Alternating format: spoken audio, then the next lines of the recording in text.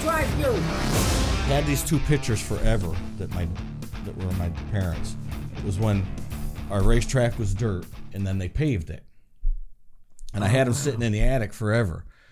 And That's 2 Christmases so cool. ago, for a Christmas present, my wife took those pictures, had them framed, and then that Sherman Speedway advertisement, that was the very first race. She called Watkins Glen Museum. They had it archived. They sent it to her, and that's a picture of my dad giving out the first trophy. Wow, look at that. Who was the winner? Cale Lane. Wow, look at that. Look at that car. Now, that was modified, or was that what they called the cut downs? No, bugs. They called them bugs. Okay. That is cool as hell. Holy cow. So I would love to give you that and have you put it on the poster. Absolutely. Yeah, we would definitely blend that in. Hell yeah. Dude, thank you for coming on. Yeah. We've been wanting to get you for a while. It's huge for us, you know, to have a 2-time Truck Series champion on the show. So I got lucky twice. What can I say? Oh man, you were definitely one of those guys to beat in the Truck Series. Yeah, we had it going on back then. Germain Racing. Now you ran what'd you do? 6 races last year to complete 800 starts, right? Yeah, that's pretty cool.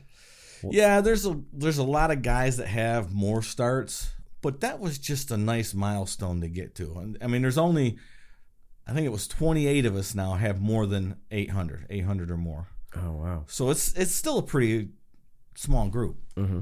Now, when you ran those races last year, what is some of the differences that you noticed with the racing with a lot of the newer batch of drivers that are out there? Because when you ran, you know, you had like Hornadays and Setzers and Skinners in the field. You know, you had veterans, right. You know, and now, you know, 90% of the field is comprised of kids. I mean, there's only 1 or 2 veterans in the field. You got Craftsman and who else? Craftsman's the oldest, and then Ben. Okay. And Enfinger. And it's so funny to think of Ben they're like Rhodes. the 3 oldest guys. I know, it's so funny to think of Ben Rhodes as one of the older guys in the field. Well, it's his 8th full season. I know. He's a veteran. I know, and I remember when he was even though a he's kid, only, I think he's 28. I know. It's crazy, and I remember when he was a kid running legend cars, and you know, How about it? It's great. It's great to see. It really is. But yeah, so the difference between back then and back in the day and now, the first thing everybody asks is, how different are the trucks? Really not a lot of difference. Mm-hmm. You know, that's the one thing good. NASCAR's done a great job of trying to keep rules from changing in the truck series, so things have stayed the same. Little aerodynamic differences, but not much. They got more side force, a little more down force. Mm-hmm. The motors are the biggest difference. Not as much horsepower, but they drove the same in that you try to lift off the throttle as little as possible at these 1.5 miles so you keep the momentum. But like you said, the big thing is the racing itself, because these kids don't know any better. You know, wide open, run into you, run through you, it doesn't matter. That's how they race. We didn't do that back in the day with Hornaday and Skinner and Sprague and all these guys. We raced each other hard. When we'd rub a little bit and we'd bump a little bit, but we never took each other out. Right. You know, that's not racing. That's just wrecking. Yeah, I know. You know, and Phoenix was the worst example of that. I get into arguments with people on social media all the time because the whole Rubbins racing thing just drives me nuts, because they will just flat punt you out of the way and then use the excuse of Rubbins racing. I mean, I can understand, you know, door rubbing, leaning on each other when you're side by side, something like that, you know, but when you just go flat in the corner and punt the guy out of the way just to make the pass, you didn't earn the spot. And the other thing that doesn't get mentioned a lot is these kids don't have a lot of experience, right? So when you have that lack of experience, you make a lot of mistakes. And I would say 50% of the crap that we see happen is mistakes. Truly is just stupidity and not knowing any better on their parts. And like Carson Hocevar running into Corey Haim at Phoenix. Carson didn't mean to do it. I mean, he felt horrible afterward. But he makes those mistakes a lot. I mean, Corey drove in the corner deep. I've talked to him about this. He drove it in deep, knowing that that clown was behind him, and Carson drove it in deeper yet. You watched the video; he drove it in deeper yet. It wasn't going to turn, right? And he run right into him. It's just a mental error in Carson's part, and it's a mistake that these guys make over and over. Yeah, but do you think that these are the mistakes that they should be making in? Yes. The street stocks and late models and all of that at that level? Absolutely. And unfortunately, that is the state of our sport right now, where trucks have become the entry level to the next level. Mm-hmm. And that's what it should be. But when you get the trucks, your racecraft should already be honed. Are you going to make mistakes? Certainly. You know, kids aren't mature enough to not make mistakes. And that's part of what I kind of explained. That's their maturity level is just not there. But they should have already known, running short tracks, how to not make those kind of mistakes.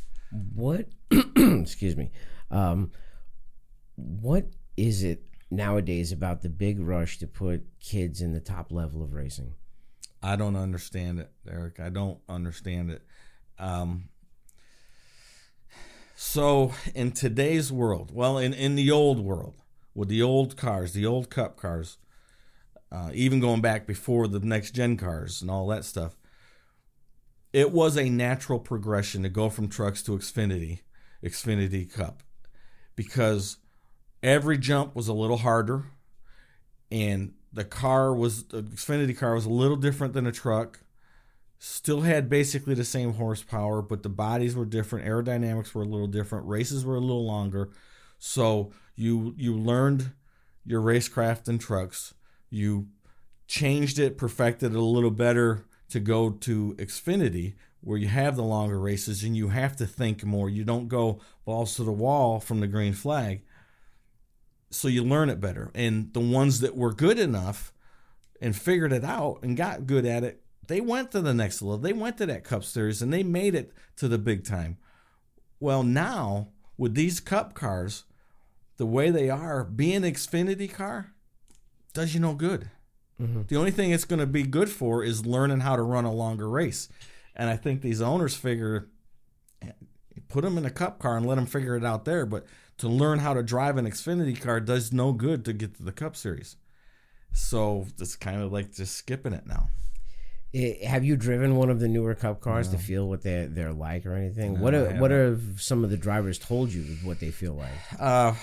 They're hard to drive. They're not like the old cars. And the biggest reason, two big reasons they're not like the old cars is three. The tires are totally different. It's a lower profile, wider tire. So it gives you a totally different feel. The taller profile tires, they have a lot of sidewall give, so they kind of mushy, move around a little bit. These tires, there's no real short sidewalls, so when you break traction or when you start to get sideways, the sidewall doesn't give and give you a warning about breaking traction, whether it's the front or the rear. So that's one of the big things.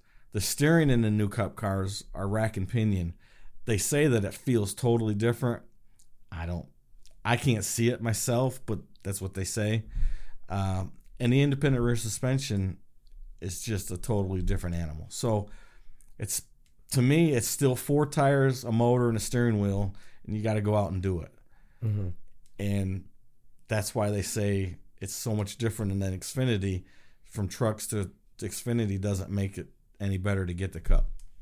The funny thing is, too, is looking at, like, your stats over the years, like, you actually had a longer tenure in the Busch Series than you actually had in trucks, but you had a bigger career in the truck series. When you started in the Xfinity Series, what I saw was 1986. Well, that was 2 races. Okay. It was actually only 1 race. So I'd moved south from up north, and I went to work. I worked first for Rick Hendrick on the Busch cars, which Xfinity cars. The Levi Garrett cars? Levi Garrett cars. The ones your brother drove? Yeah. Okay. Well, when I first moved down, Tim Richmond was driving and my brother Brett. And Jeff drove some, but it was basically those two. Well, I quit there and I went to work for Tom Pistone, Tiger Tom. Mm-hmm. So I got to know his son, Pete. Pete had an old car in his garage. I said, Pete, what are you doing with this car? He said, nothing. I said, can I fix it up? He said, yeah, fix it up. We'll race it. We'll go race it. Said, cool. So Jeff was still driving for Rick Hendrick. Rick gave me a motor to put in, a 311 B&R motor, like the Mac Daddy badass motor that you can get, and went to Rockingham. Now, at this point, I had like 30 starts in my whole career. Before that? In what before that? In SK Modifieds in the New England area. Okay. And I raced a little bit of late model stock car here. So nothing on a big track, and it was all 30-lap features, except for the stock cars were like 100 laps. So I didn't have a lot of experience. We go to Rockingham. We'll get this thing done. Work my tail off on it every night for months.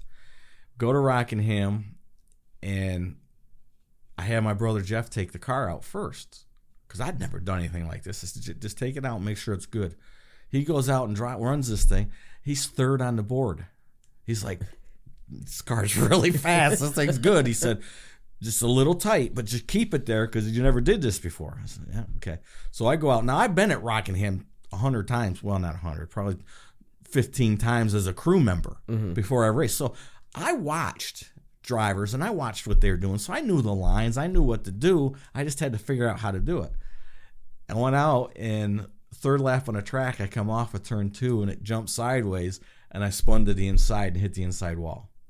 So I never got to race Rockingham. So we take it home. Rick said, look, just keep the motor, and whenever you're going to run, we'll run it.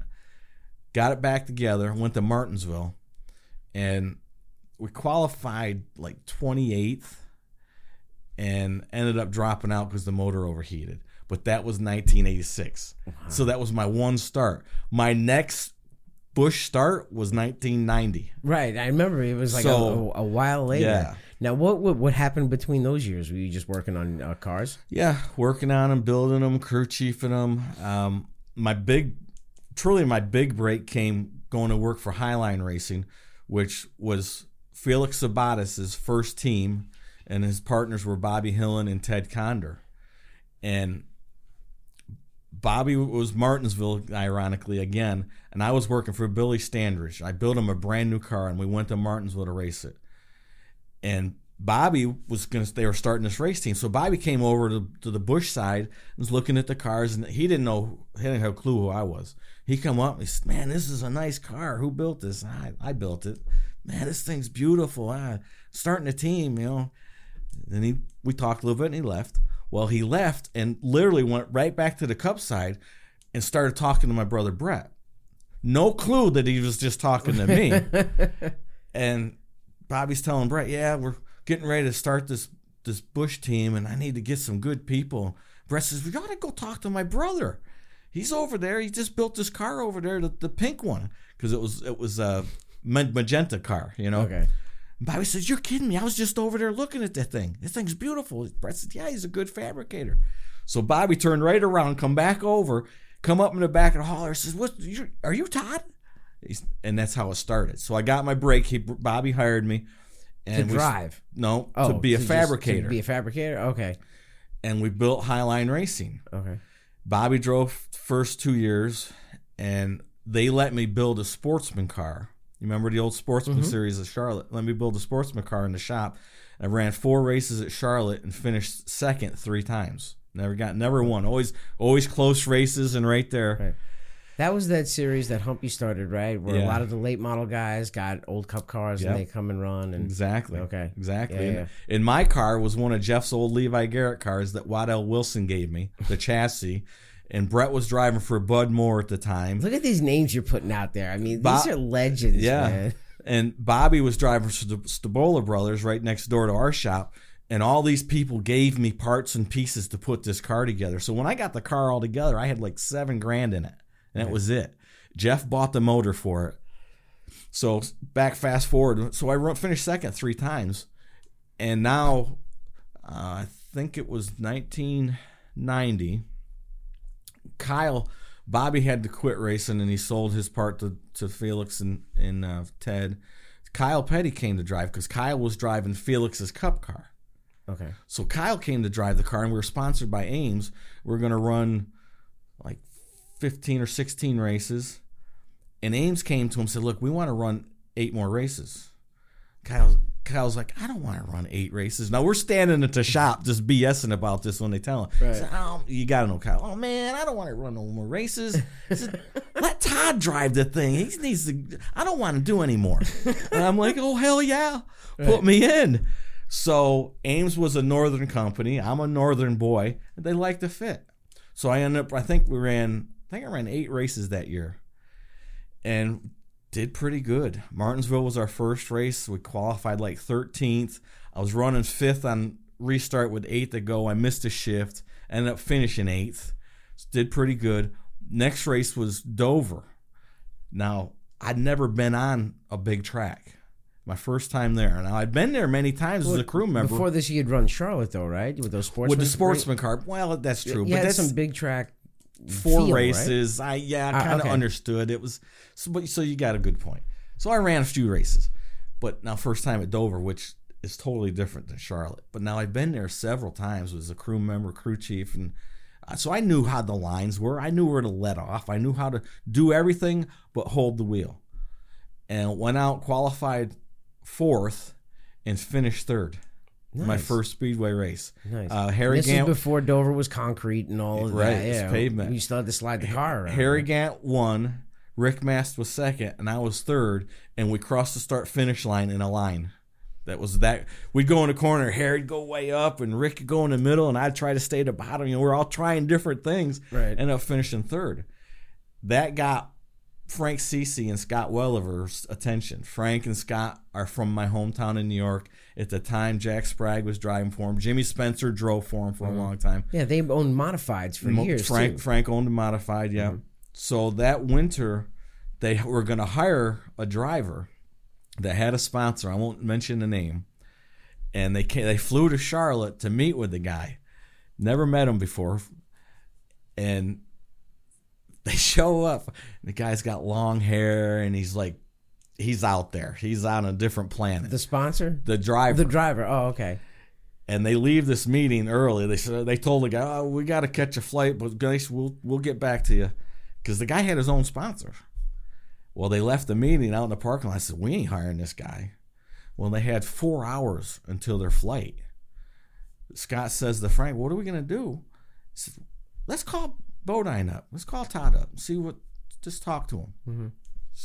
Scott was actually my brother Jeff's roommate in college, so there was a connection there. Really? They were both from Elmira. I was born in Elmira, raised in Chemung, down the street. We had that connection.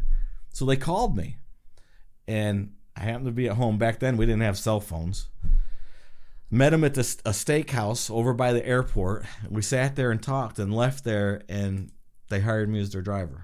Really? That's awesome. That was my big break. So who was the guy who didn't get the ride? Was it somebody who's well known today? Or? No. It was a dirt driver. I can't actually remember his name. Was it Jan Opperman? No. It was one of.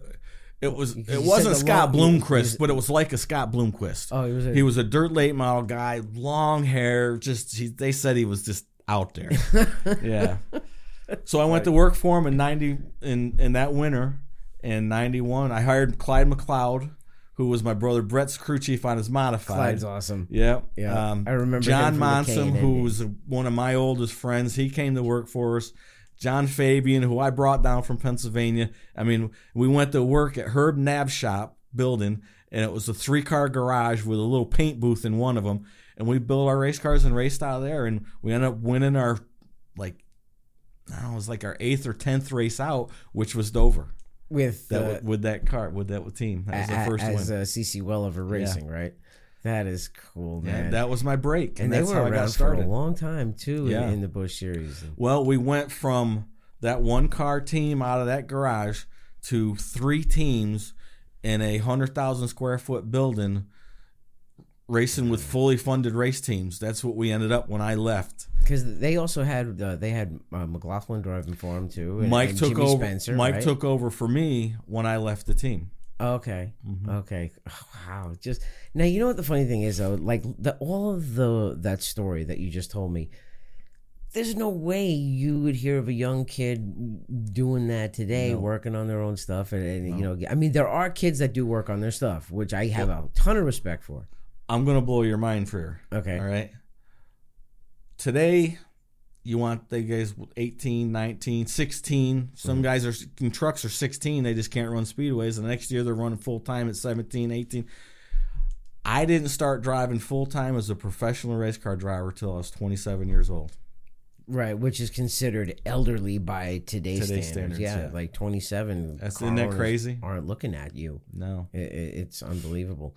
That was going to be the other thing that I was going to say. Like, you've been around for different generations of racing where you worked on your stuff to get a ride. Other guys would bring money to the deal. And then now, you know, to racing with this younger generation. How do you keep that longevity along those years to be able to really kind of metamorphosize or change with the sport as it changes? I don't know. I just got lucky. I was in the generation where if you got your opportunities and you got hired because of your talent. Mm-hmm. I was in that generation in that time frame, and today it's not so much. The first question they ask is, well, how much money you got? Yeah. And then they worry about whether you can drive or not. But I just got lucky. I really did. I mean, I had good people. I made a lot of mistakes along the way.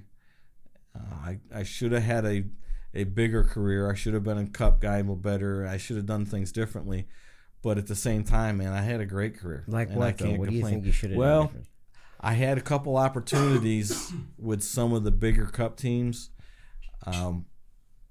Sometimes it didn't line up with my contract, and I couldn't, those kinds of things.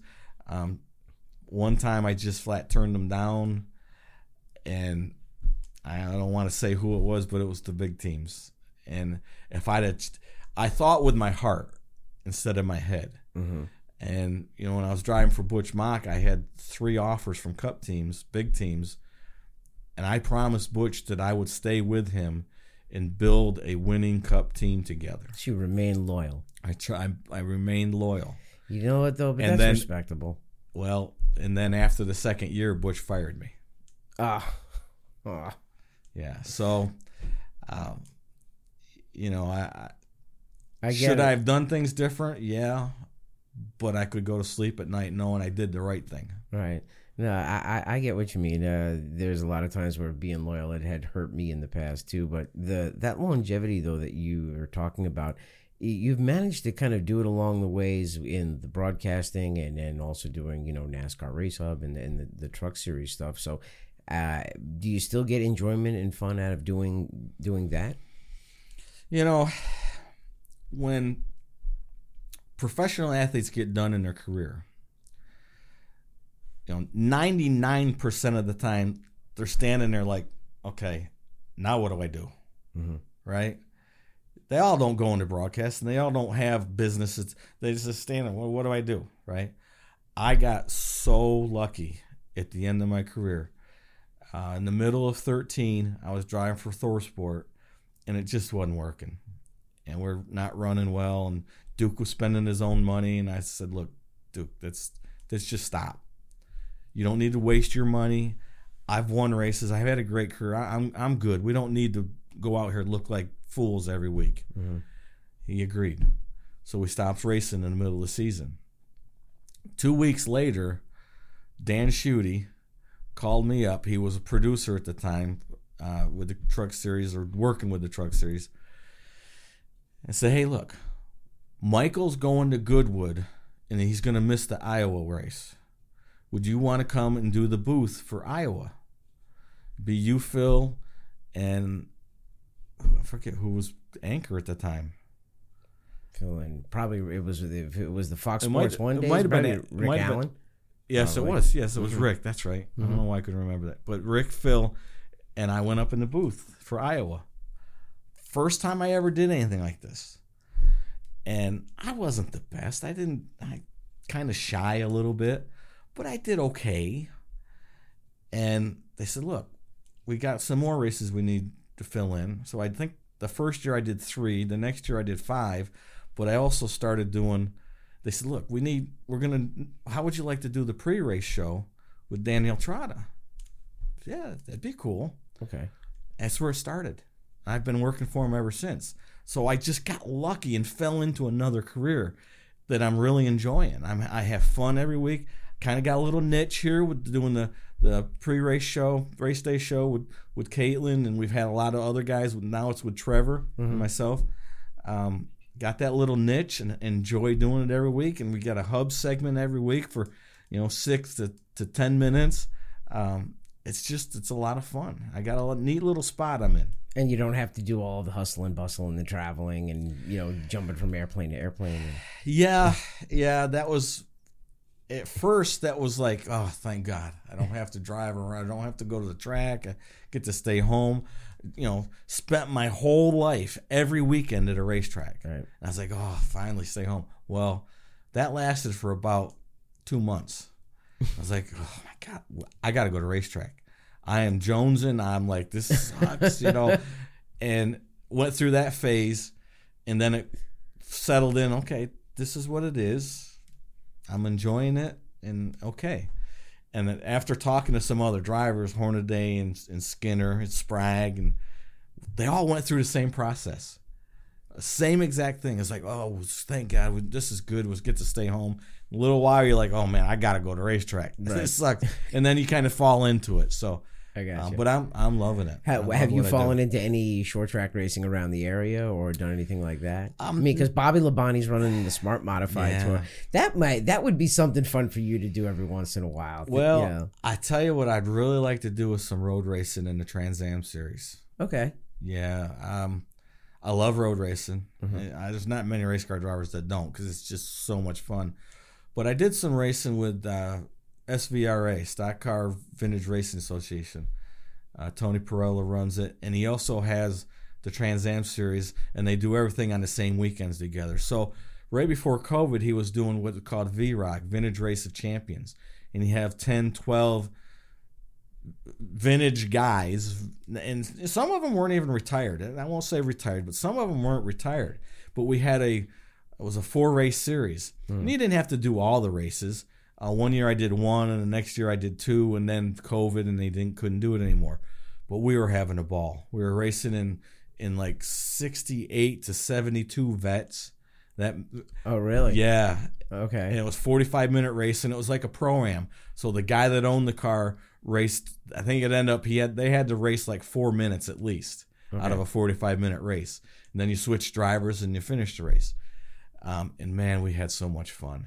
Which tracks did you run at? Like Road Atlanta? Road Atlanta was one, but COTA. They've been to COTA with them.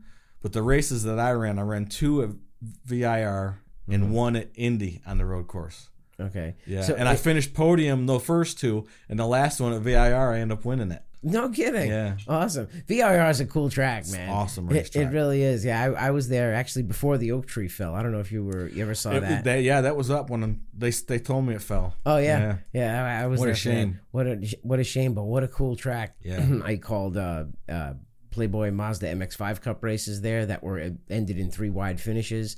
A bunch of K&N races with ARCA. Actually, I interviewed Austin Cindric for his very first NASCAR win when he had it there. Yeah, over the years. Actually, let's go back a little bit to the beginnings. When I had your brother on the show, one of the first things that he opened up talking about was working at Chemung Speedrome. Now, did you work at the track too as a kid, like he did? No, I was younger. Okay. Yeah. So, we grew up at the racetrack. That's what we did. Mm-hmm. I had my first 7 birthdays at the infield of Daytona 500 because when you're a racing family, where you go on vacation, you go to February Daytona and watch the race. Speed weeks. My birthday's in February, so but I grew up at the racetrack. Okay. And for my first 11 years, I could have cared less about the racing. I didn't want nothing. I've raiding the concession stand and the candy stand with my buddies, and we're just running around. I never even watched the races. Could have cared less. And when I was 11, Brett had started racing street stocks, and He was, you're 11. He's how old? 16. Okay. All right. And him and his buddies would be out in the shop working on the car, and I'd go out and just hang out, and because I want to hang out with the big guys, right, big boys. And I'd wipe the car down and push the broom and just kind of hanging out. Well, he asked me one week, "You want to go to the race?" Okay, I'll go. It was Perry, New York. First time he'd ever went there to race, and I wasn't old enough to get in, so they snuck me in the back of the hauler. And I kind of stayed around the car the whole time. I was nervous, the little kid didn't know. Well, he never raced there before, and he went out and won the race that night. So now the race is over, so who cares? I'm going out to victory lane. This is cool, and we're out there, and the trophy girls and the stands are yelling and screaming and having fun. The trophy, I was like, this is pretty darn cool right here. Now I understand why these guys work on this race car every night. Right. This is really cool. And that's when the whole thing changed for me. And I said, I want to be a part of this. Mm-hmm. And so I kind of hung out in the shop and helped a little bit and went to a couple more races that year. And we ended up moving to New England when I was 13. Dad had sold a racetrack. We went out there. Jeff was racing modifieds there. Brett had turn the mic a little towards you. There we go. There you go. And Brett had gone off to college. He was still racing street stocks. Actually started running some modifieds for Wayne Miller, right, who is LW's dad, yeah. Who Wayne just passed recently. But so we're out there, and I become friends with Rick Armstrong, who is the son of Dick Armstrong, who owned Jeff's cars. Right. Well, Ricky was older, and he started racing a late model at Stafford. So I was just going to school, and Ricky really didn't care about working on the cars. He's too much having fun, which I had a lot of fun with him. We were buddies, don't get me wrong. But Hoppy Harrington, who Hop was one of the old-time racers in New England, won a bunch of races. We know him from NEMA because he raced with the midgets in NEMA for years. Now, Hoppy retired at this point, and he was older. Heck, he was probably 63. Older. Heck, I'm almost 60. Are you really? Yeah, 59. You look great, man. 59, wow. Yeah.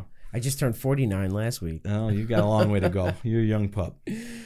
But Hop would come pick me up when I got out of school. The shop was only 3 miles from where I lived and from where the school was. We lived right by the school. He'd come pick me up after school and take me to the race shop so I could work on the race car. Okay. So that was my first working as a mechanic, as a fabricator on a race car. So Hoppy taught me how to do a lot of things. Mm-hmm. And at the time, Jeff was there racing. So I kind of became the fabricator, the cleaner, the parts guy, I was kind of the crew chief on this thing. The everything guy. The late model, yeah. And ended up, Ricky started racing, and we did pretty good. Ended up winning a race, and I was officially the crew chief at the time. So I was like, this is cool, In the late models. In the late models. Okay, and really, the late models at Stafford were pretty heavy, very too, man. You had guys like, who was it, Jim McCallum and Paul Richardson, right? I'll throw another name out there. The car that we bought that end of that season before we started racing was a Nova that Mike Stefanik had raced the year before. Wow, no kidding. Was that a car that Mike built? Yeah. Wow. I think him and his brother built it. Yeah. Okay. I mean, look at how that path goes for you, because as a young kid, you're learning what it takes to put the car on the track. Mm-hmm. A lot of these kids nowadays, they don't understand. No that. Clue. I know. No clue. So you went from Chemung to live in New England for a couple just years? outside of Boston, in Bellingham. Okay. Mm-hmm. Now, was it just to live, or was it to go racing? Well, my mom and dad went to work for Dick Armstrong, the guy that owned Jeff's car, owned all the race cars. He had a jewelry factory, and they went to work at the jewelry factory. So we moved out there because Jeff was there racing, so we went racing with him, and they worked there. And I thought they had owned the racetrack for all those years. No, they had sold it. Dad sold it in 77. Oh, okay. Yeah, because our first year out there was 78. Okay. And Jeff won 55 races out of 78 starts that year. Yeah, he made some like world record or something. Guinness like Book that. of World Records. Yeah. Highest winning percentage. For modifieds. For racing. Okay. Period. That's unbelievable. So in those years, is that when you hopped in the SK? No. So we moved from there. Now, in the meantime, Jeff moved to North Carolina to start racing down here for Emmanuel Savrakis. And what, that's like 80, what, 3, 4? 1980. Okay. And we moved down to Virginia. Okay, so now Satch Worley, another racer, modified racer in the South, him and his dad were building a racetrack. They hired my dad to come help build a racetrack and help promote it, because Dad did it for 25 years. I mean, what better than that kind of experience, right? Right. So we moved to Virginia, just north of Martinsville. I ended up graduating high school there. I didn't do any racing. I went raced with Jeff a little bit in a Sportsman Series, which is now Xfinity, around the South. He was driving for Emmanuel Savrakis. The white 99 cars, right? White Tornado. Okay. Yeah. South Boston, Orange County, South Side, Langley. Right. I mean, Old Dominion, all of them. Right. And I graduated high school there and immediately moved back to Connecticut, where now Brett was racing modifieds full-time for Sherry Cup. I went to work in the paper cup factory, and after I get out of work, I worked there from 6 to 4 every day in the maintenance department. And after I get out of work, I'd go work on the race car every night. Well, that Until first what, like midnight? Well, it wasn't that bad because Brett was there working all day, so he'd give me some task and I'd work a little bit and go home. Well, but that Thanksgiving, I don't know how detailed you want me to get into all this. Go tell us stories, Okay. man. That's what drives the show. So that Thanksgiving, Brett was friends with Dick Traynor. Dick owned a trucking company and also raced modifieds. That beautiful number 5 car. Exactly. Yep, I remember it. So when he bought that first beautiful number 5, it was that time frame. We went over to his house for Thanksgiving. Just me, Brett, and his wife Diane, and we're sitting around BSing before dinner. And I see this race car, sitting out back, an old Pinto. I just didn't say nothing. So we sit down and eating dinner. Dick, what's that old car out there? He said, that's just one of my old cars. It's just a junker we got sitting out there. Okay. So after dinner's done, I said, Dick, I'm going to go look at that car. All right, go ahead. So I go out and I look at the car, and it's complete. I mean, less motor, but it had gauges. It had the rear end. It had everything to make a race car. And sitting right next to it was this bare frame. So I go back in. I said, Dick, what are you going to do with that car? He said, I don't know, nothing. I said, can I buy it from you? Here I am, a kid. I make $400 a week in a paper cup factory. What am I going to do, right? Got no shop. I got nothing. He said, no, but I'll give it to you. I said, holy cow, are you kidding me? That's cool. I said, can I have the frame too? He said, yeah, take them both. So I get the frame. Brett's owner gave me a corner of the race shop to build a race car. So I had this race car, and I was putting everything I had into it. I didn't have to put a lot into it because it had most of the parts. I had to buy brakes, I think, and brake lines and odds and ends. It was just a lot of cleaning and restoring everything? I took everything off of the old car and built that new frame as a new race car. Ah, gotcha. Okay. Yeah. And I had two friends, Andy Cutts and Bill Goldflat. They bought the motor, and here we go. We go racing at Stafford. My first experience driving a race car. In SKs? In SKs. And what year was this? That was 83. No kidding. Wow. And so you were before the Ted Christopher era at Stafford. Yeah. No kidding. Well, no, Teddy started in SKs the same time I did. Okay. Yeah. So would you guys both compete for Rookie of the Year at Stafford? Well, let me go further now. So the first week we go up, and we can't race because the steering's messed up. I had to fix it. So we go up the second week, and we race. My first race, it's funny. Missed qualifying in the heat race by one spot. So I started on this outside pole in the Consi. Top 2 made it. I finished second. So I'm starting last in the feature. 28th in a 25-lap feature. SK Modifieds. Ended up finishing 7th. Nice.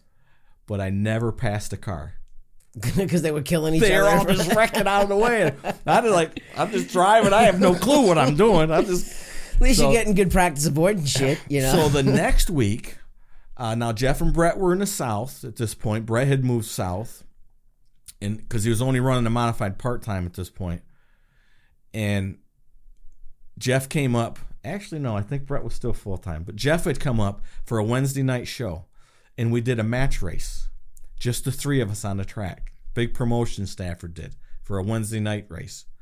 You, Brett, and Jeff. Me, Brett, and Jeff. That's cool. So we go out to practice a little. Brett, I forget what car Jeff was driving. Brett was driving the coupe.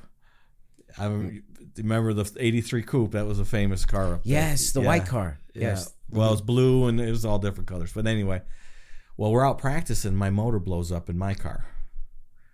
So now I have to run. The Pryor brothers brought their car up as the backup spare if something happened. And so I had to drive their car. I never go out for the race. I didn't practice it or nothing. So we go out there and we're racing and we're right together. And pretty soon Jeff and Brett get goofing around. They pulled away. I caught them. I figured out how to drive a little bit, caught them. And unbeknownst to me, they'd gotten together, said, look, we'll let Todd get out front, race a little bit and lead, and then we'll go out and pass them and we'll race for the lead. Mm-hmm. They let me get out front, and they couldn't catch me. They couldn't pass me. Right. I ended up winning the race. It's like, this is pretty cool. And they both said, they'll admit it, they couldn't pass me. They were trying to catch me. I got better with the car. Car handled good. So that was my first time.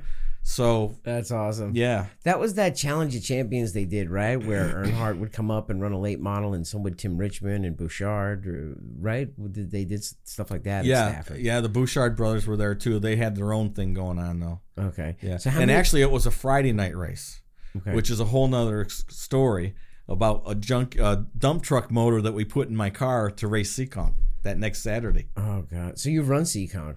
Well, we raced Seekonk for 13 weeks. Okay. The best time I ever had racing.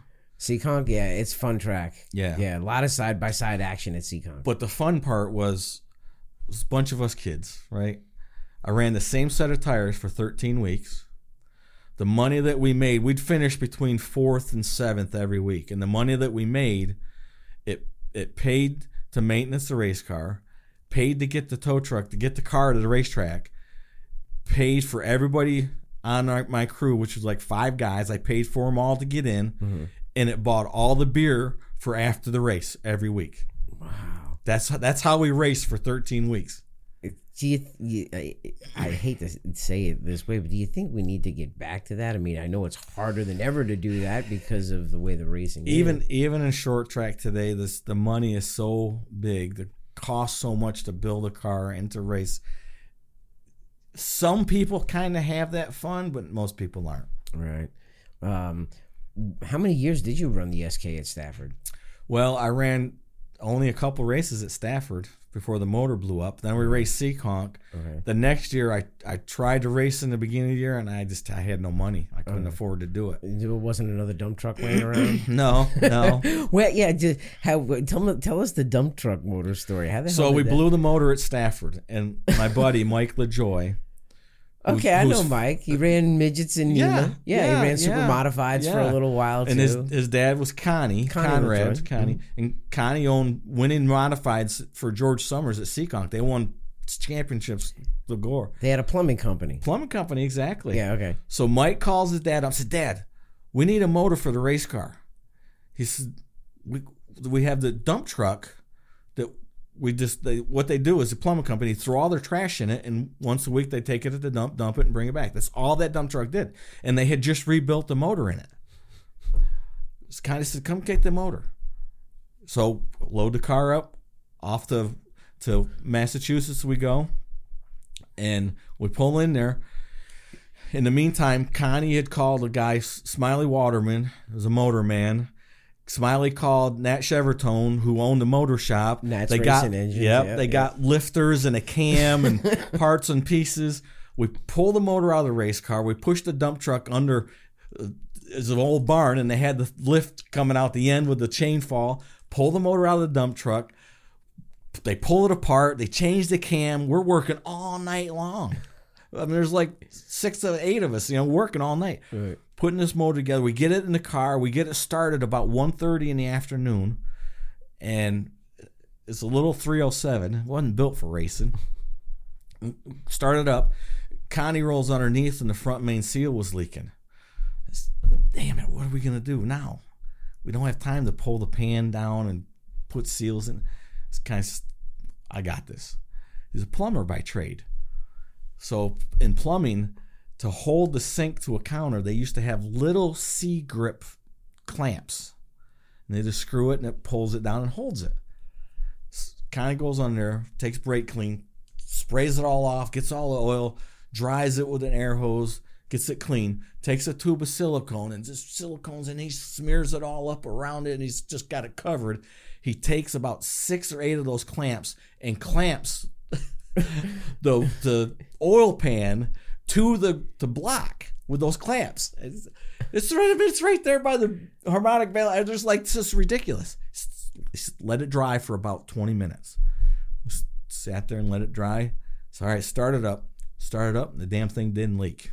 That's awesome. We threw the car on the scales. We scaled it quick, put it on the trailer, and off to Seekonk we went. Wow, that's great. And you had to race with some big names at Seekonk. Oh, yeah. George Eddie Savory St. Angelo, Savory. I mean, there was a lot of, Freddie Estelle or Deke Estelle. Deke Estelle, yeah. Deke Estelle, they were tough to race. I announced at Seekonk for years, so I had really grown to have a love for the track. It was one of the tracks that launched my career. So, quick story there. So now we qualify in the heat race, and now I'm dead tired, right? We're lined up. Getting the cars lined up for the feature. I'm tired. So I climb in the car. And I put the seatbelts on. I didn't have my helmet on. Bugsy Stevens comes over. We've known Bugsy forever. And he kneels down beside the car. Well, this is an R-rated show, right? So I can do some explicit. Yeah, you can say whatever you want. So everybody watching, Bugsy was crazy. Okay. He said, okay. He kneels down. He's on his knees. And he said, okay. Listen, you little son of a bitch. He reaches behind his back, pulls out a 45, cocks it, puts it up to my head. No shit. He said, listen, you little son of a bitch, this is what you're going to do. You're going to run half a groove off the wall in the straightaway. You're going to run half a groove off the bottom in the corners. And they're not going to be able to pass you if you do that. And he said, if you don't do what I'm telling you, I got a little something, some lead for you when you come back in this garage area. So I go from being dead tired to be scared to death at this point. You're white as a ghost. Yeah. So we go out in the feature and started I think we started 7th or 8th, got up to 3rd, and we had no horsepower, and we're racing against these built 358s, but Seekonk's a circle, so we don't really need a lot of horsepower. So here come the guy with the built motors, the guys on the built motors, Eddie St. Angelo and Savory and those guys. This little at a time, they just passed me. We end up finishing 7th or 8th, first time out. Come in, man, we thought we won the race. So that was our first Seekonk experience. We ended up racing 12 more weeks 10 weeks with the same set of, 13 weeks with the same set of tires. The 12th week, the same set of tires. 12th week. 12 races out of a set of tires. Old McCreary, as hard as this table. It's unheard of. The only reason I got a new set of tires is Eddie St. Angelo, who was friends with my brother Brett and his wife, came over and said, look, you cannot race on these hockey pucks anymore. He said, I got a set of tires over here I took off. I didn't care for them. I didn't like them. There's nothing wrong with them. They just didn't suit what we needed. He said, come over here and get them and put them on your car. They only had one practice on them, so they're brand new. I was like, hell yeah, I'll take a brand new set of tires. So that's the only reason I had new tires. Oh, my God. It's just, that's unheard of anymore. I mean, to be able to do those things. And the Bugsy story is fantastic. And that just totally sounds like Bugsy, too. Because the last time I chatted with him, we were at a modified tour race at Seekonk. And he's sitting there in his scooter, and he's staring at the car, and I go over and shake his hand. He looks at the car, the old blue, the one that he used to drive. Yeah. He's pointing to it. He goes, when I ran these things, they didn't have no rules. Now they've made rules and fucked it all up. That's Bugsy. That's Bugsy. Yeah. Oh, my God. So you moved down here. You made a huge career for yourself in the Busch Series, and then you ran. God, how many years in Cup? A bunch of years in Cup. 2 full years with Butch and Mock, and then back to Xfinity. Ran some Cup stuff in there. Substituted for Bill Elliott a few times, and just different things. And then 98 was the Tabasco fiasco. The Tabasco fiasco. Yeah, I went to this team. It was supposed to be the greatest thing ever, and the 35 car, right? Yeah. Who was the team owner? Bob Hancher and Gary Salee. What was the name of the team again? Team Tabasco. Okay. Yeah. Okay. At the time, it was the best sponsor in the sport. Teams were getting $5 million, $4 million to run a full season in Cup, and we had $6 million. Wow. But they were dishonest people, and it went south in a hurry, and they fired me halfway through the year. So and then I went back to the Busch Series, raced for CC again. We won races, 4th in a championship. I mean, we had a good time doing that. Finished second in the championship to Randy. That was actually before Tabasco. That was 97 with a Stanley car. Okay. Yeah, I got you. And then ended up. Travis Carter hired me, and it's when he had 2 cars. Darrell retired. I took over for Darrell, right. And Jimmy Spencer was my teammate, and we ran for Kmart to start with. It was Kmart, and then you had the Discover car. Discover card, and at the end we had National Guard. How much higher of a stress was it racing in Cup compared to the other series that you would run in? Because it's obviously a performance-based business, and you had performed in trucks, you performed in the Busch Series. Like, what is the stress level, or what is the emphasis to put on you to perform in that? Honestly, Derek, to me, it didn't matter. I always put enough pressure on myself to perform, no matter what I was driving. It was, you got to perform, you got to do it right. So for me, it was no more pressure than if I was driving trucks or Xfinity. Now, the difference between the two was I always had more fun with Xfinity and trucks, especially at trucks. At Germain, we had a great team. It was like every member was like family members. It truly was. Right. You hear teams talk about that, but we really did. We had a family at Germain Racing. Right. Well, when was the last year anybody had fun in Cup? It's been a while. It's such an emphasis on performing. It is. And right when I got with Travis is when Cup really, really changed to a business-driven model instead of a having fun and a bunch of guys racing kind of model. You had to make a business out of it to survive, and the ones that were strong survived. And unfortunately for Travis, we got down to the end with Discover Card, and we thought we were good for the next year, which was going to be 04. As Discover Card was all in, and the contracts hadn't been signed yet, but everybody was under the impression we were racing in 04. Well, like 3 races to go in the season, Discover Card comes to us and says, "Look, we can't do it." They were owned by one of the big financial companies. I can't remember which one it was, but that company was upside down. But Discover Card was making money. So they had Discover Card's profit had to go to keep the other side alive. So they couldn't spend any money in our race team. So here we are, 3 weeks before the season is over, got no sponsor for 04. Right. And Travis, he had to let me go. And they tried to run some races the next year, odds and ends, but he just couldn't survive and couldn't come up with a sponsor, and he had to sell his teams. So, is that like a moment or a point where you're kind of realizing that this is going more in the corporate level, in the corporate direction, that I need to change how I am or present myself to a sponsor, or at least keep in the business? That longevity thing, really, in a way. Yeah. At this point, for me, when it all went down, it was just about finding a job. And at that point, I just got to get a job. So I started 04, and I had no job. I was doing starting parks for Larry Gunzelman in the Cup Series, which we were doing well. We were making money because we would make the races. We'd made all the races. And about halfway through 04, Mike Hillman Sr. called me, which I'd known Mike forever. We had our shops next to each other, and he'd work late, I'd work late. We'd get done, we'd go outside and have a beer together, you know. So I'd known him forever, and he was Brett's crew chief for a while. He calls me up and says, look, I got these 3 brothers. They're Toyota dealers out of Columbus, Ohio. We're going to start a Toyota truck team. And then another guy out of Florida is friends with them. We're all going to be in it. I said, I want you to come drive this thing. I said, cool. I'd love to do it. I was Toyota backed, Toyota funded. Need you to come down to the shop and such and meet these guys. So Steve Germain tells the story the best. So I go down to the shop. They come down from Ohio. They fly down, all 3 of them. And I walk in the shop to meet these guys for the first time.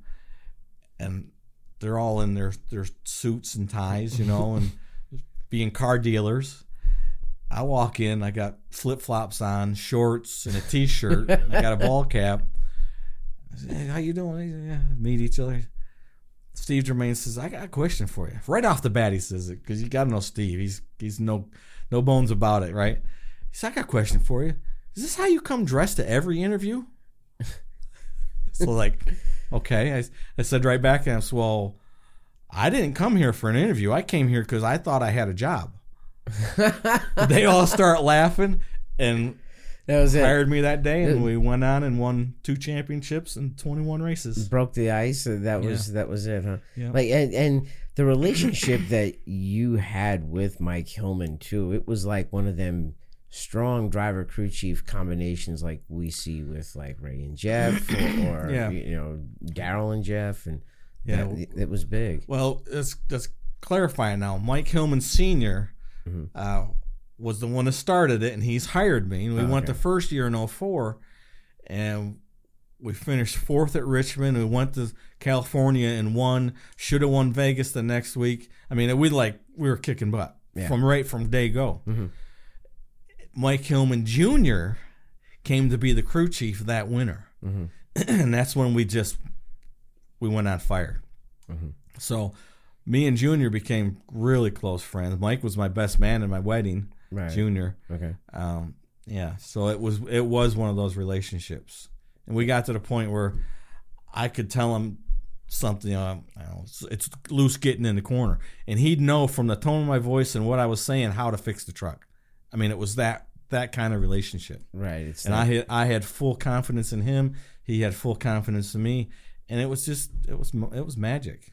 It's one of those things that you don't see much of anymore. It's very much you're here to do a job, whereas you try to see that chemistry that blends, and it's tough. But like I said earlier, we were a family. I mean, every guy on the crew, in the shop, we were all family, and it truly was that way. That's cool. they Senior would have parties at his house or get-together at his house, and the whole shop would go. And it wasn't because he invited them all, because they were family and they came to a family function, and that's how we all treated it, and that's how it was from day one. And it was just a different kind of race team to be a part of. When everyone's pulling in the same direction, it's amazing all the magic that could be created, right? Everybody had confidence in everybody. Yeah. The crew members knew that guy was working his tail off, and if he needed help, he went over there to help him. He didn't have to be told. It was everybody was for everybody, one for all and all for one. It was truly the way we lived. Now, they ended up getting out of racing just because of the cost of it, right? It was harder to find sponsors. Bob, the brothers wanted out, and Bob's kept going with the Cup team for a while with Geico, and he did okay, and they had fun, but it was just got to be too much of a hassle, and money and all that, and Bob wanted out and just enjoy life. Well, now nowadays, what do you see with this younger generation of drivers? I mean, we're seeing like some rising issues in racing that weren't as prominent as they were before. the racing is, in a way, it's kind of gotten a little more brutal with guys beating on each other. But what are some of the things that you can tell these guys that, that you could give advice to? Well, the first thing you got to look at, why is racing so tough right now? Well, NASCAR has done a great job in making a level playing field. Mm-hmm. So all the cars, all the trucks, they're all the same now. Well, Cup, everybody's got the same race car, right? Because it's all store-bought pieces. Xfinity, everybody has the same body.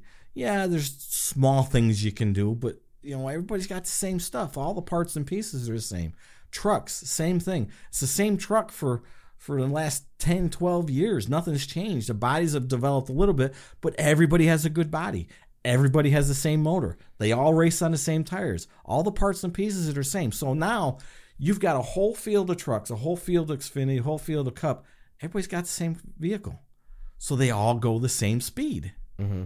So when everybody's going the same speed, it's hard to pass. Yeah. So now you see it's so hard to pass. You see all this blocking. If a guy gets a run on a guy, he gets blocked. Because if you don't block him, you're getting passed, and you're probably not going to pass him back. Mm-hmm. That's why it's gotten to this point. And in trucks, it's really bad because, again, like we talked earlier, the kids don't understand racing. They just rather wreck you. And it's just brutal. And because they're all the same, all the fast trucks are the same speed, it's that much harder. What really bothers me is that some of these kids need to be made to work on some of these trucks again, or just racing in general. Because I know that there are many times when I've been at the track, I've gotten cleaned out by a young kid, and I'm over here thrashing, putting the front end back together, spending money on tires, rims, a spindle that got wrecked, tie rods, and then they look over and they're tossing the football around, and the paid crew or the development team is putting it together. So when they hop back in that car, it's ready to go. And then they'll just go out and do it again. Yeah. I've said the problem, and just interrupt you really quick, sorry. The problem is what it's doing at that level is it's driving the father-son teams away because they can't afford to do it anymore. Very true. Very true. I think a lot of the mentality that these young kids have is two things. One, grow up racing, iRacing, you wreck, Control Alt Delete, you go again. Yeah. There's no consequence in it. Yeah. And when they get into Bandoleros or Legends cars or quarter midgets or go-karts, whatever it be, they're told when they're 6, 7, 8 years old, why did you finish second to that kid? Next time you hit him and you knock him out of the way. Yeah. You go on and win the race. So this is what their mentality is drilled into their heads from when they start as a kid. So that's what they think. And I always said, I want to start a truck team someday. I was really close last year and it just didn't happen. But I've told several people, when I own a truck team, my driver is not getting paid to drive the truck. My driver is going to get paid to work in the shop. And because he works in the shop, he gets to drive the truck. Okay. And his schedule is going to be in the mornings, he works out, does his fitness routine, comes to work, he's at the shop by 11 o'clock, so he can go to lunch with his team, comes back from lunch, and he works on the trucks. He works on the shocks. He's putting bodies on. He's learning everything about that truck. He goes and does the bump steer. He sets it up on a setup plate. He's going to learn what it takes to make that truck go. And when he knocks a nose off or knocks a side off, he's going to be there and he's going to cut the side off. Mm-hmm. And he's going to be there and help the guy put the side back on. Do you see He's going to realize the consequence of his stupidity on the racetrack. Are you seeing that with any drivers nowadays who are working on their stuff? No. I mean, I do hear Carson Quapple's a really good example. Like he goes in and works on the late models that he races, which I think is fantastic, which I think has helped him also not only as a driver, but I think to get that truck ride that he had got earlier this year. So who is like someone that you would look at to possibly put in your hypothetical team right now? Well, what I would like to have, and again, I was really close last year, but it didn't happen, is a 3-truck team. And I'd have a veteran that I know is going to go out and be competitive and get the job done. I would love to have a minority of some sort, you know, young kid, young girl that can drive, and I want to give somebody the chance, right? And then a young kid is a development, somebody that you think has the opportunity, has the skill set to do what it is, and you give them the opportunity, like a Carson Quapple. You know, there's several of these kids out there that are just really good, like a Jesse Love. He got his opportunity with RCR next year. Awesome. I mean, that kid's a good racer. You know, and there's a lot of kids like that. It's a huge undertaking, though, to start your own team. It is. Well, I was going to team with somebody. Okay. Yeah, an existing team. Did you imagine yourself into that team owner role someday? Yeah. You did? Yeah. Okay. So, but it has to be funded, and therein lies the catch, because it's hard to get funding to do this. Yeah, it really is. You know, some of the young kids come up to me and they were like, you know, how do I get a ride in this car? How do I get a ride in that car? I'm like, stop looking for a ride and start looking for a sponsor. Because once you have a sponsor, you can go to any car you want and hop in it. So the ones there are kids that are working at, like we had Ryan Vargas in on this show. Now, he doesn't work on the race cars, but he works Monday through Friday looking for the financial support for him to go race, which I think is honorable. I mean, if you don't know how to work on it, you're not mechanically inclined, fine. But he's bringing something to the table, and that is a big piece, which is, you know, the support that a team needs. Yeah. So what are some of those other things that you think a driver needs to work on nowadays? I mean, as far as like your social media, your sponsors, like talking with them or having a relationship with them, because it's something that I noticed over the years when I would report the modified races on one day and I'd report a K&N race the other day. Modified field to be filled with veterans, guys who won multiple championships, former rookies of the year, whatever it may be. Over here on the K&N/ARCA side, you had a lot of young kids that are in development deals that are just starting out and all of that. Now, one of the big things I noticed is these guys had the laps, they had the wisdom, they have the life experiences. So talking with them was easy. Here, I had to pull stuff out of the kids. You know, it's hard to get that information out of them. What do you think that they need to work on to be able to have those better relationships with sponsors, speaking, everything? One of the things that I tell the young kids that I do help, ones that I'm friends with, is you need to go to Dale Carnegie School. Okay. Now, I don't know if he's even in existence anymore or if somebody's taking it over or what. But when I started out racing, okay, I was a mechanic, a crew chief, fabricator. I did all that. When I started driving, I wasn't that good at talking about things. I went to the bookstore. Back then, bookstore. Now you just go online and get it. Went to the bookstore and bought Dale Carnegie's book about learning for public speaking and how to do it and the things that make you better at it. And I read the book, and that's all I did. And it was a totally different world for me after that. My interviews were better. I could speak to people better. Okay. Yeah. So you never really did any media training or anything? No. No kidding. No. Oh, wow. And in today's world, being a driver is half about being in front of the camera and being able to speak in public and be able to speak to a sponsor, go to a boardroom and talk to people. You got to be able to do that. So the number one thing I would tell the young kids, figure it out. Really? Whether you go to a class somewhere or you get a book on it or whatever you do, you have to learn how to do this. Some of these young men are already pretty good at it. Case in point, one of my favorite people in the world is a good kid. He's a friend of mine. Is Kaz Gralla. My Lord, I could sit there and listen to Kaz all day.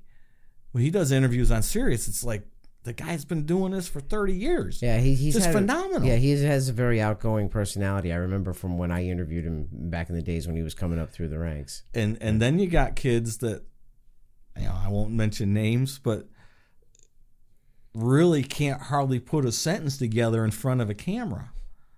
And they're always looking down and talking to the guy like this, and you can't do that. Yeah. You can't. You have to be engaging. You know, if you can't talk to the camera, at least talk to the guy that's interviewing you, right. You know, and be engaging and outgoing. And that's really hard for some people to do that. It was hard for me. I grew up, as nature, I'm a shy person. Mm-hmm. I learned how to get through it and understand you can't be that way. Mm-hmm. You know, there's still certain situations where I'm pretty shy about things. I got you. I understand. We're getting close to the end of the show, but one of the things that I wanted to ask you and bring this up, I was always curious about it, and I watched it on TV a bunch of years ago when you won. I think it was Kansas or Kentucky. And Kentucky. Kyle Busch popped you out of the way, and you won the race afterwards. And in victory lane, you said you wanted to thank Kyle for being a dirty driver to help you get to victory lane. Yeah. The cameras show him showing up in victory lane. What was the conversation? Tell us the whole story and what happened. So, because he got you off your fuel cycle or something, right? Well, so we all pitted. Okay. And we came out, and I was faster than Kyle. We came out like fourth, past third, past second, and I run Kyle down. It's about 8 laps, and going into 3, I drive under him, and I pass him. I get just a little loose, so he kind of drives to the outside of me, and he knew what he was doing. No matter what he says, he knew what he was doing. He drove down on my door to get me loose, so I could take the air off. Well, I end up spinning out, spun down through the grass in the infield. Caution comes out. So we have to come in and pit because one of the bed tops came loose. So we had to tape it all down. Of course, we put tires on it. Now, this was the last run of the race, right? This is the end of the race. Fill it up with fuel. Take off. Here we go. Green. I'm like restarting 28th. Thing was a rocket ship. Drove all the way up. Got to 5th. With probably 12 or 15 laps to go. Now, I had 8 laps more fuel than everybody. Right. They were all running out. So right. they got to start pitting. Caution hadn't come out. They all start pitting. Then one pits, Kyle pits, they all start pitting. So now we're leading the race with like 5 laps to go, 6 laps to go. Junior comes. Now, the next truck behind me is 25 seconds, right? Junior says, I need you to start saving fuel just to be safe. I think we're okay, but just to be safe. So I literally rode around the racetrack in Kentucky at half throttle. All the way around it for 5 laps. We had plenty of fuel. We had like 2 gallons left. So we win. Go to victory lane. I get out. I said, that was a great run. But right off the bat, first thing I got to do is I got to thank Kyle Busch for driving me dirty, sucking me around so I could come in and get fuel and make it to the end of the race. Oh. So the interview had just got over. It was only over like 2 minutes. And here he come, flying in the victory lane. He was in his trailer, saw my interview on the TV. That's how mad he was. He lost. He was already in the trailer changing clothes, right. And I'm just getting the victory lane. He saw the interview, come flying in the victory lane, and gets up. I didn't drive you. Quite a few expletives going back and forth. I didn't drive you dirty. You know I do. You, I know you did. You knew what you were doing. You're driving like that because you know I'm kicking your ass.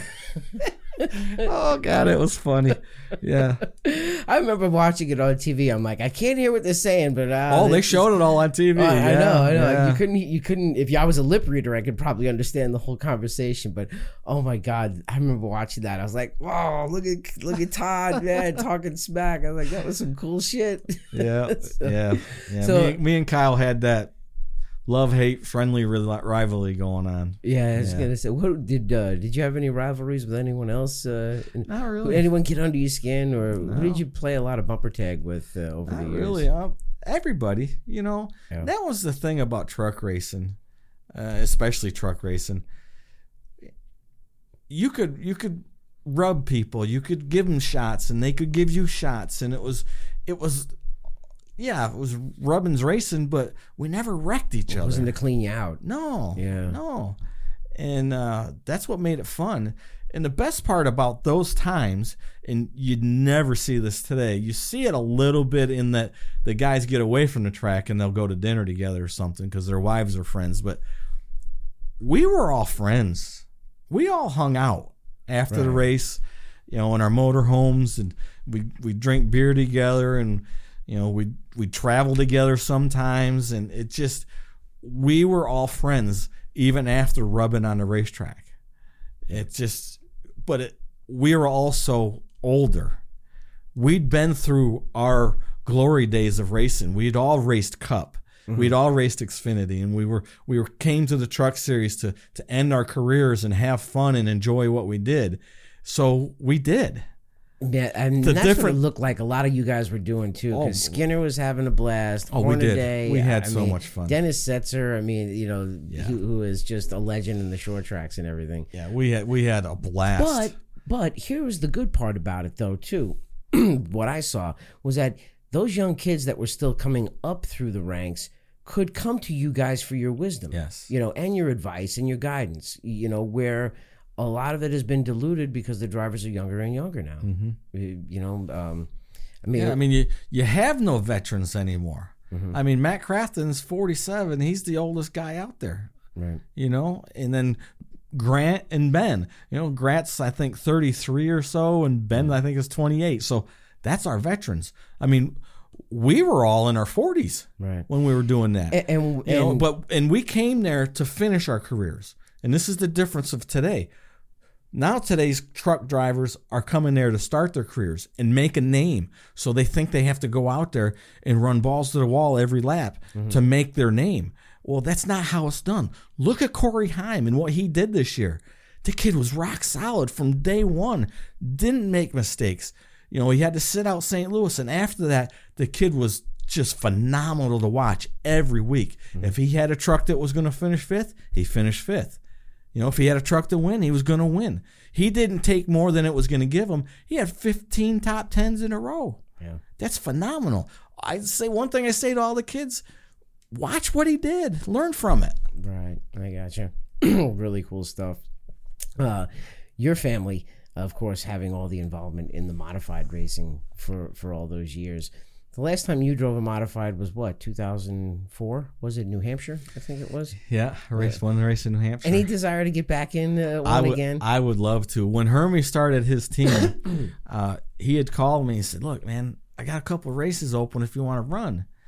I was like, "Yeah, I'd like to do it." Well, it ended up the races that he had open, I couldn't do because of TV. Oh, okay. TV is my priority, and it's the way it's going to stay. Right. And we had Mike Bliss on the show, and he even said, he goes, I want to try, I'd like to try a modified. Modifieds are so much fun. Mike Bliss, another good, truck driver. They're so much fun.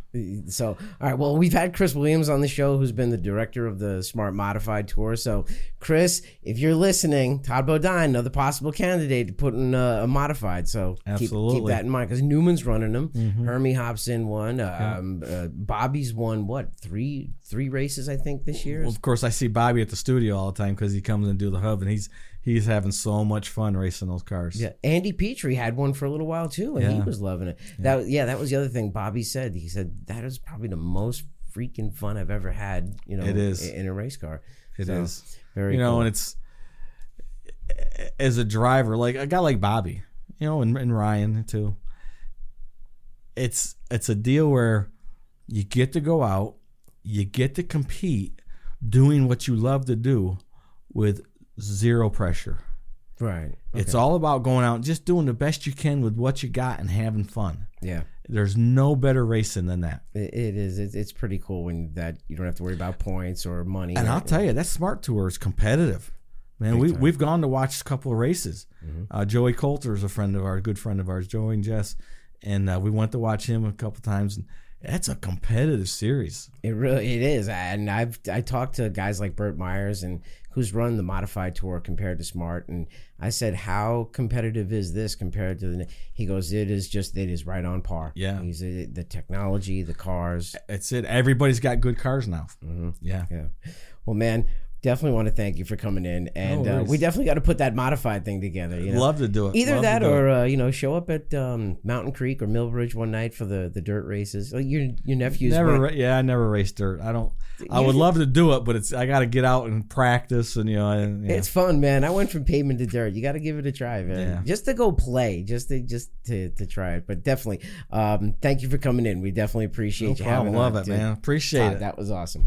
Todd Bodine joins us on the Derek Pernesiglio Show. We want to thank him for coming in, and remember to follow us on YouTube at the Derek Pernesiglio Show. Hit that like and subscribe button. Same name to follow on Facebook, Instagram, and Twitter. Keep up with us at Real DP Show. So for Todd Bodine, I'm Derek Pernesiglio saying we'll see you the next time. Bye.